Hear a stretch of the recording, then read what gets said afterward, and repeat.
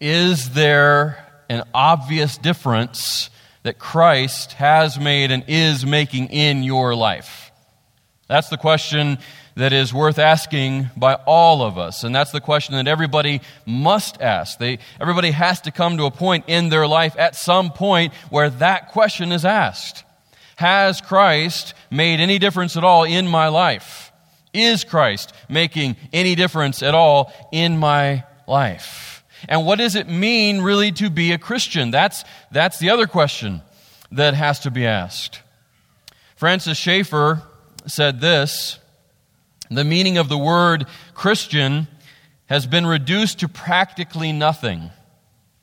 Because the word Christian as a symbol has been made to mean so little, it has come to mean everything and nothing. That's Francis Schaeffer from The Mark of a Christian. Certainly in our culture, in our society, even as liberal as it has gotten, even as far away from foundational biblical principles and truth that it has gotten, there are still multiple places all around the country, especially right here where we are in this part of the country, where you can go to a group of people, and out of that group of people, a fairly significant number would still identify as being Christians. So much so that if you really want to know where a person is with Christ, what difference Christ has made in their life, or if he's made any difference at all, you really need to go beyond just saying, hey, are you a Christian? Because especially around here, yeah, everybody's a Christian. Now, I mean, that's an exaggeration, but you get my point. It's very, very easy still in our country, and especially easy in our region, our local surroundings here, to identify as a Christian. That term is identifiable. It's recognizable. It's something that people find it easy to say, yeah, that's what I am. I would consider myself that. And the issue with that is that a lot of the times, the people's attachment to that label or that identification really isn't always about the fact that they have been made new in Christ, that they have actually surrendered their lives to the living Jesus. It's that they are depending on something else other than Christ alone for that term, Christian. You know, if you probe deeper, you'll maybe find out that they're depending on the fact that they grew up in a Christian home. Maybe they're depending on the fact that they were always in church. Maybe they're depending on the fact that they actually know a lot of Bible verses. Maybe they're depending on the fact that they live a fairly moral life compared to other people, and they don't follow Buddha, they don't follow Muhammad, and so, they know about Jesus, and they believe that he really did exist, and he came to earth. He came as a baby, and he grew up, and he died on the cross, and maybe they'll even go so far to say, I believe that Easter is because he rose from the dead. Yeah, I recognize all of that. But if you were to go even deeper and to examine and evaluate their lives, many times what you'd find is a disconnect between what they claim, what they even say they believe, and what or how they live. And that happens all the time. But if you were to call those people out on it, and maybe this has been your experience, when you call out that disconnect, or those things that are just not in sync, those things that don't match up, often you're met with the defense or the accusation of, hey, stop judging me. Don't judge me. Who are you to judge me? Who are you to call me out on this? And the fact of the matter is, like it or not, there are distinguishing factors, and there are specific characteristics that must be present for salvation to be truly present in a life.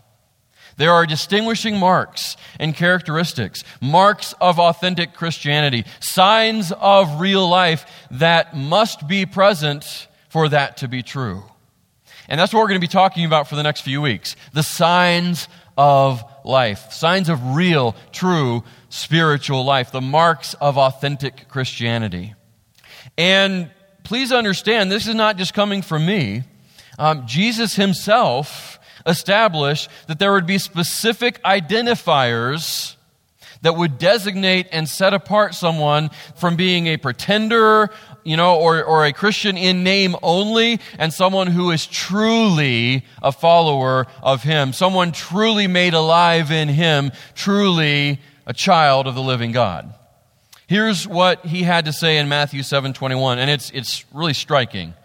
Matthew 7:21, Jesus himself saying this: "Not everyone who says to me, 'Lord, Lord,' will enter the kingdom of heaven, but only the one who does the will of my Father in heaven." And then James later on says this, same kind of thought here. James 2:14 and 26, he says this: "What good is it, my brothers," he's writing to believers, "if someone says he has faith, I believe. I believe Jesus is the only Savior. I believe he is who he says he is. I believe, I have faith. What good is it, my brothers, if someone says he has faith but does not have works? Can that faith save him?" In other words, is a faith that does not result in action, a faith that does not result in different living. Is it a genuine faith? A faith that is able to save? That's the question he's asking here. Here's really the answer. "For just as the body without the spirit is dead," we understand that. A body without the soul is just a corpse, right? It's empty, it's meaningless, it's dead. "Just as the body without the spirit is dead, so also, in the same way, faith without works is dead." So you can say you believe all day long. "Oh, I believe." You can say the right things. You can have the right answers. But if you don't back that claim up with a lifestyle that matches that claim, it's meaningless. It's empty. It's useless. It's dead. Faith without the works is dead. It does not say, James is not trying to express here that you must work for salvation. That's not it at all. He's saying if you have true faith that leads to salvation, you will have works or acts of righteousness and holiness that verify that. So what all that means, putting it another way, is this: how you live shows who you know. What you do shows what you believe. How you live shows who you know. What you do shows what you believe. And the reality is that unless a person goes from simply knowing about Jesus and believing facts about who he is to actually knowing him personally and surrendering their life to him instead of man-made religion or their own morality or self-righteousness, which, by the way, doesn't exist. That in itself is a deception, self-righteousness. But unless they go from that and living for those things, unless they at some point enter into a real redeeming relationship with the risen, reigning, and returning Christ, then no matter what they claim to know, no matter what they claim to believe, no matter how much they convince others or even themselves, they remain lost and unable to live and walk in the will of the Father that Jesus was talking about in Matthew 7:21, or the righteous actions and lifestyle that point to and prove the authentic Christianity that James was talking about. unless that relationship with Jesus is real and vibrant and active, unless they are depending on Christ and Christ alone for their salvation, for their standing with God, for their merit, for their righteousness, unless they are abandoning all self-effort, all self-reliance, unless they're ceasing to depend on other people's lifestyle that they get somehow by osmosis, transmitted to them, which doesn't happen, unless everything rests on who Jesus is and on what He did, and personally embracing that, personally surrendering to that. Unless that happens, there is no way any of us can truly live in the will of the Father or do the will of the Father that Jesus says truly marks someone as His. And that, as James says, will prove your faith is not just empty, it's not just talk. And here's why that's true. Here's why no one can do that unless they have been made new by Jesus Christ, by a real personal relationship with Him. Here's why that doesn't work apart from Christ. Ephesians 2:1-2 says this, "And you were dead in your trespasses and sins, in which you previously lived, according to the ways of this world, according to the ruler of the power of the air, the spirit now working in the disobedient." Paul is talking to the Ephesian believers, and they are genuinely believers. He's reminding them, though, of what was true of them. He's reminding them of their previous reality. He's saying, guys, don't forget where you came from. Don't forget what was true of you. Don't fall victim to the lie that you achieved your salvation on your own, by yourself, by your own power. Because that didn't happen. That can't happen. No one can do that. He says, this is what was true of you. This is what was true of all of us who are in Christ now, outside of Christ, before Him, before He came and redeemed our lives, rescued us out of our sin, changed us completely. Here's what was true of us. We were all dead. Dead. Dead in our trespasses and sins. And that's what defined everything about our existence.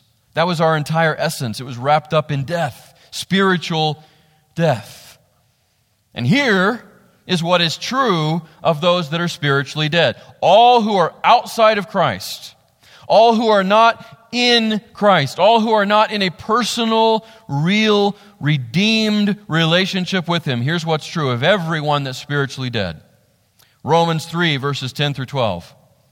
As it is written, there is no one righteous, not even one. There is no one who understands. There is no one who seeks God.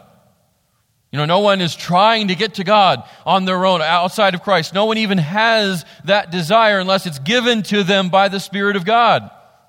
No one seeks God. No one's trying to get to Him. Everybody's just content to live for themselves and pursue their own agenda. There's no one who seeks God. All have turned away. All alike have become worthless. There is no one who does what is good, not even one.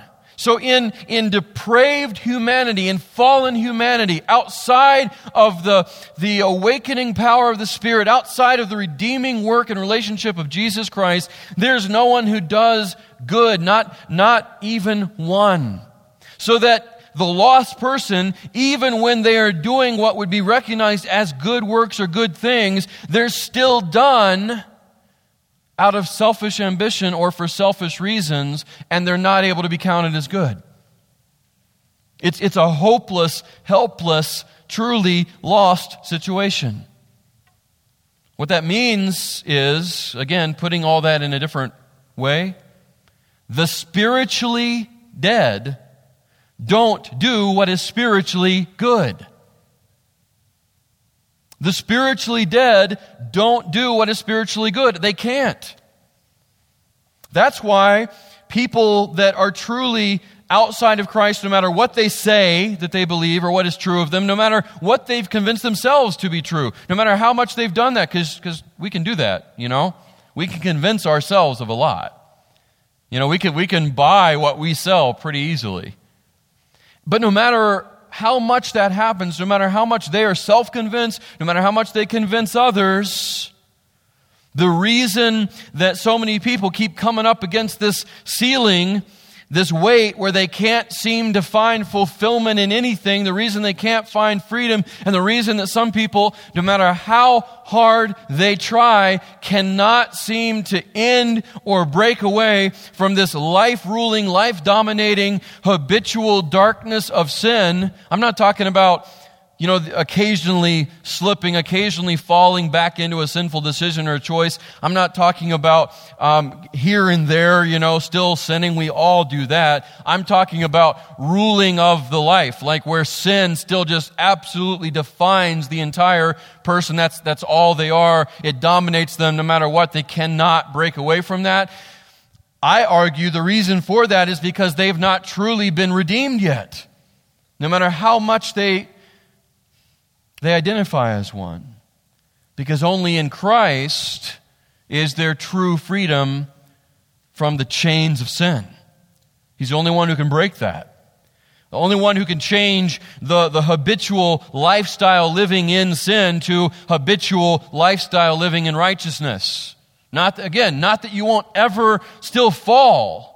Won't ever still choose something that's sinful. You will. You'll struggle against the flesh. But someone who is genuinely in Christ, changed by Him, that no longer defines them. See the difference? And no matter what they claim, no matter what they have even allowed themselves to believe, the proof really is in how they live. And the power of the changed life comes through the actions of that life. And we can do a really good job of convincing other people, and we can do a really good job of convincing ourselves, but at some point, reality will be revealed. At some point, the actions will still speak louder than the words. They always do. I learned this lesson the hard way very early on in my life. I went to Greater Beckley Christian School my whole life, and in the elementary, there was always a special chapel where all the elementary kids who could play an instrument or sing, they were given the chance to do special music for chapel. And everybody always looked forward to it. Now, you have to understand, when I was in elementary at Greater Beckley Christian School, I was surrounded by these child prodigies. I had people in my class that by second grade, they already had mastered the violin. I mean, they could play a Stradivarius. They mastered the flute. They mastered the piano. They had already had vocal lessons. And I'm not going to lie, I was a little intimidated. But I didn't want to be left out either. So you had to go and you told your teacher, here's what I can play, here's what I can do. I would like to be signed up for special music in chapel. And there was a date, a running schedule. And so they'd sign you up and they'd fill your name in. And then on your given day, you'd come, you'd bring your instrument, and you'd do your thing, right, for special music. So here comes my day. And before that, I didn't tell the teacher what my instrument was. And they asked, he said, well, Chris, what's the instrument you're going to play? What are you going to bring? And I said, it's a surprise. It's a surprise. Now, right away, my teacher should have had alarms going off, right? Whoop, whoop, whoop, trouble, danger, Will Robinson, danger. And my teacher at the time, by the way, was someone many of you know, Mrs. Kathy Schaefer. Ring a bell? Mrs. Schaefer? Yep. And so I said, it's a surprise. And unknown to me why she let that go, she did. She just said, okay. She took a risk. And so the day of my special music, the Chesley Concerto, arrived. So chapel's there, across the road. It's in the old building there. That's where we met, And so the day came, and I got up there, and Mrs. Schaefer says, Chris, where's your instrument? And I said, I've got it right here. and I pulled out my prized kazoo. And you need to understand, I had sold to my whole class, I had sold to Mrs. Schaefer, I've always been a good salesman, the fact that I truly knew how to play an instrument. And I had it down. And I could play any song you wanted on my instrument. I sold everybody on this. So people were kind of like excited because they had never known me to play an instrument before. So this was like, wow, we can't wait to see what he does. So I get up there and I get ready to play Jesus Loves Me. And I went to it. And and you know how a kazoo sounds, right? You just hum in the thing. And it buzzes. And that's what happened. And to my great despair, no one was in awe. No one was crying at the beauty of the music. No, they were crying out of laughter. My entire elementary school was laughing. All the teachers were laughing. Mrs. Schaefer almost fell out of her chair. And I just stopped in the middle of playing and hung my head and ran off. Yep, never touched an instrument since. My point in all that is, as funny and silly as that story is, sadly, that happens on a far more serious scale, where many people all through their lives sell other people on the fact that, yeah, I know Jesus. I'm a Christian. I'm just like you are. Or, worse still, they sell themselves on it. They've convinced themselves and bought into what the enemy is telling them and deceiving them, which is that, yeah, you're fine. You're fine. Yeah, you're a Christian, and what makes you a Christian is this and this and this and this and this, but missing from that list is Jesus and Him alone. What's missing from that list is a point in time in their life where they truly surrendered all that they were to all that He is. A time where they said, Jesus, I want you to be my Savior and Lord. I want to go from just believing about you to really knowing you personally. I want you to invade my life with your life and live your life in and through mine. If that has never happened,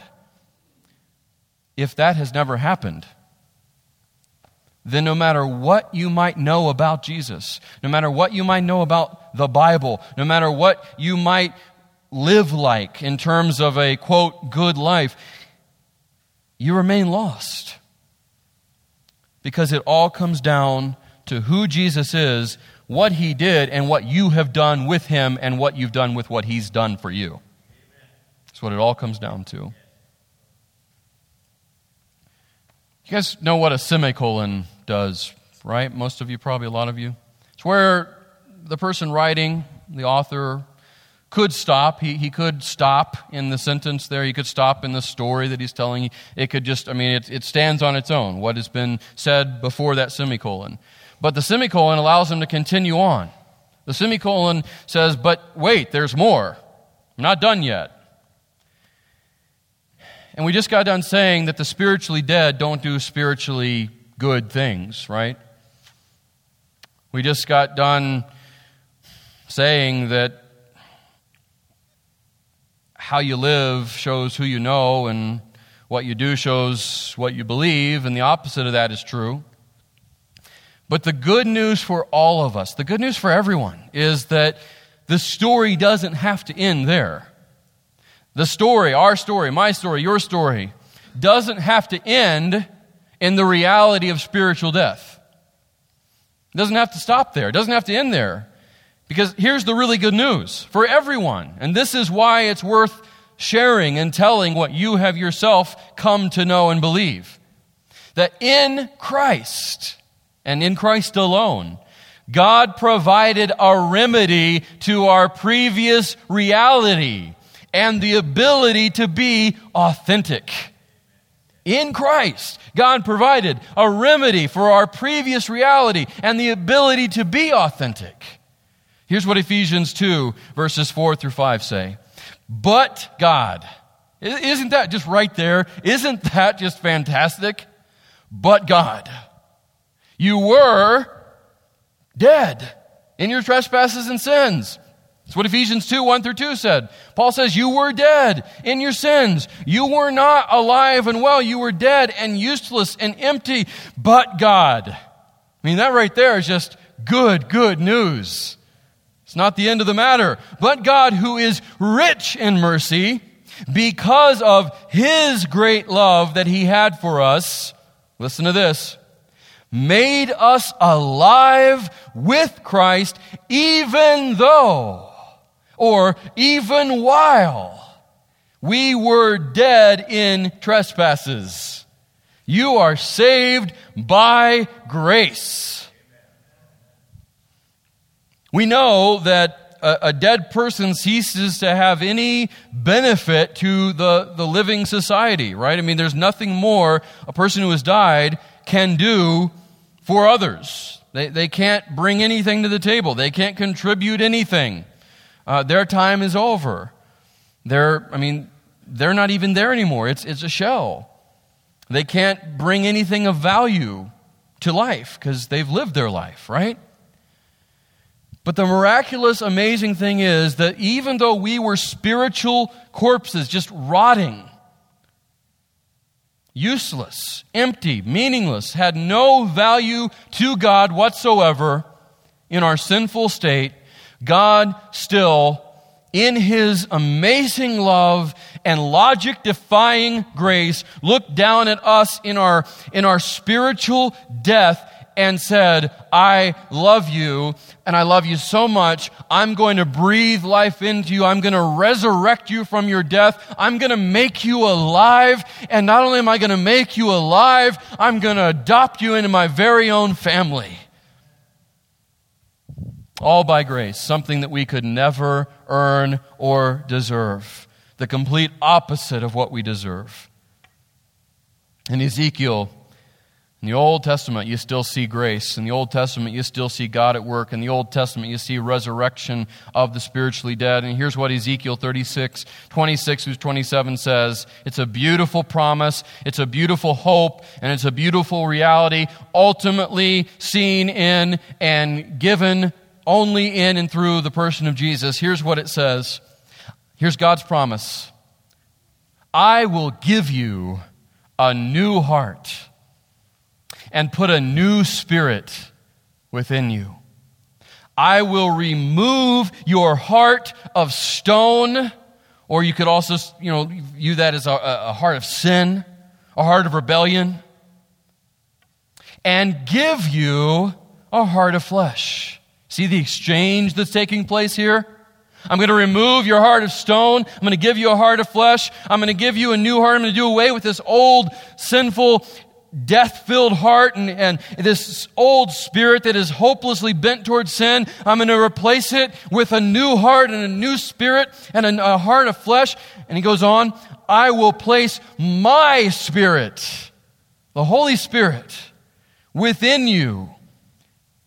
And the placing of that Spirit, the Holy Spirit, God the Spirit, the placing of that within us. Here, look what it does. Look what happens to us. Look what it results in. I will place my Spirit within you and cause you to follow my statutes and carefully observe my ordinances. See, the person outside of Christ, we've already talked about this, but it bears repeating. The person outside of Christ cannot do what is good. They cannot please God in themselves. They're totally unable. All that they are bound to is the weight of the law, which is a crushing weight. It keeps them from finding freedom in and through Christ. All they're bound to is the chains of their own sinful, selfish nature. It is impossible for someone outside of Christ to please God. Totally impossible. Which is why, for us as believers, we really need to stop expecting the unbeliever to act like a believer. It makes no sense. It's ludicrous. They are acting true to their nature. You know, when you see an unbeliever and you just get disgusted and full of all this righteous indignation and full of hostility and harshness, which we're all prone to, let's just be honest about it. We can all play the Pharisee really, really well, right? Really, really easily. But we need to remember, of course this is how they act. Of course this is how they live. Why do we expect the lost person to be able to please God and live in a holy or righteous manner? No, they can't. Can't. But through God, through Him giving us a new heart and a new spirit, His Spirit, He then allows us and enables us and empowers us and causes us to follow His statutes, His commands, His principles, to observe His ordinances, to walk in His will.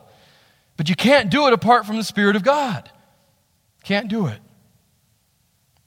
That's why it is such amazing, good, and needed news that in Christ we are miraculously given that new heart. We are miraculously given that new life that then enables us to walk in the will of the Father. It enables us to live a life of holiness and righteousness that shows that we have been made new, that our faith isn't just dead. And this, my friends, this is the most important, the most essential, and really the first sign of life. This is the first and the most vital mark of authentic Christianity. Because without a new heart and a new life, without that happening, we have no hope or ability of being able to do any of the things that are also signs of life that we'll be talking about in the weeks to come. Hopefully you got that card as you came in last week, and there's still cards out there that I encourage you to take and hand out. Give it to someone who isn't part of a church family. Give it to someone you know that is outside of Christ, and say, hey, I'd love for you to come and hear what we're talking about on Sunday mornings. We're talking about signs of life and marks of authentic Christianity. And tell them, you know what, I'm the first to admit, there's a lot of people who do a really good job of playing and acting, but aren't really genuinely believers. And I know a lot of us can be totally hypocritical. Why don't you come and just join me as I go through this, as I learn about what it means to really have signs of life and what the marks of authentic Christianity look like. I mean, I'm going through this too, and I'm learning, and I need to hear this, so would you come with me? Do that. And all those other things that we're going to be talking about the next few weeks, it all flows out of this right here. A new heart and a new life. Because without those things, you can't do any of the other things. Without that sign of life first being true of you and that mark of authentic Christianity being present, you're not going to have any of the others. So this is absolutely vital and essential. All right, let's pray. Let's pray. Father, I thank you for your word. I thank you that in your word we do see what authentic Christianity looks like. I thank you that in your word you've given us signs of life that we can match our life up to, that we can model our life after, that we can look at and see, okay, do I have that? Is that true of me? Or is that lacking? Am I lacking in that? What am I basing my label of Christian on? And we're able to look into your word and see what it means to be a true Christian. Thank you for loving us enough to do that. None of this is about judgment. None of this is about elitism. This is about you loving us enough to give us the tools and the resources to make sure we are genuinely in your Son and therefore genuinely your child. Thank you for that. I pray that if there's anyone here at all that is not yet to truly give themselves completely over to Jesus, to Him alone, receiving in their life all that He has done for them, then I pray that today would be the day where they abandon everything else they've been holding on to, everything else they've been trusting in that will never hold them up, and that they will in turn, and in place of that, fully trust Jesus alone for their salvation and their new life. And for those of us who already have that new life, thank you. Please help us to live that out. Help us to walk in a manner worthy of the calling we've received. And help us to make sure that we talk and walk the faith that we have before others around us who don't. Pray all these things in Jesus' name. Amen.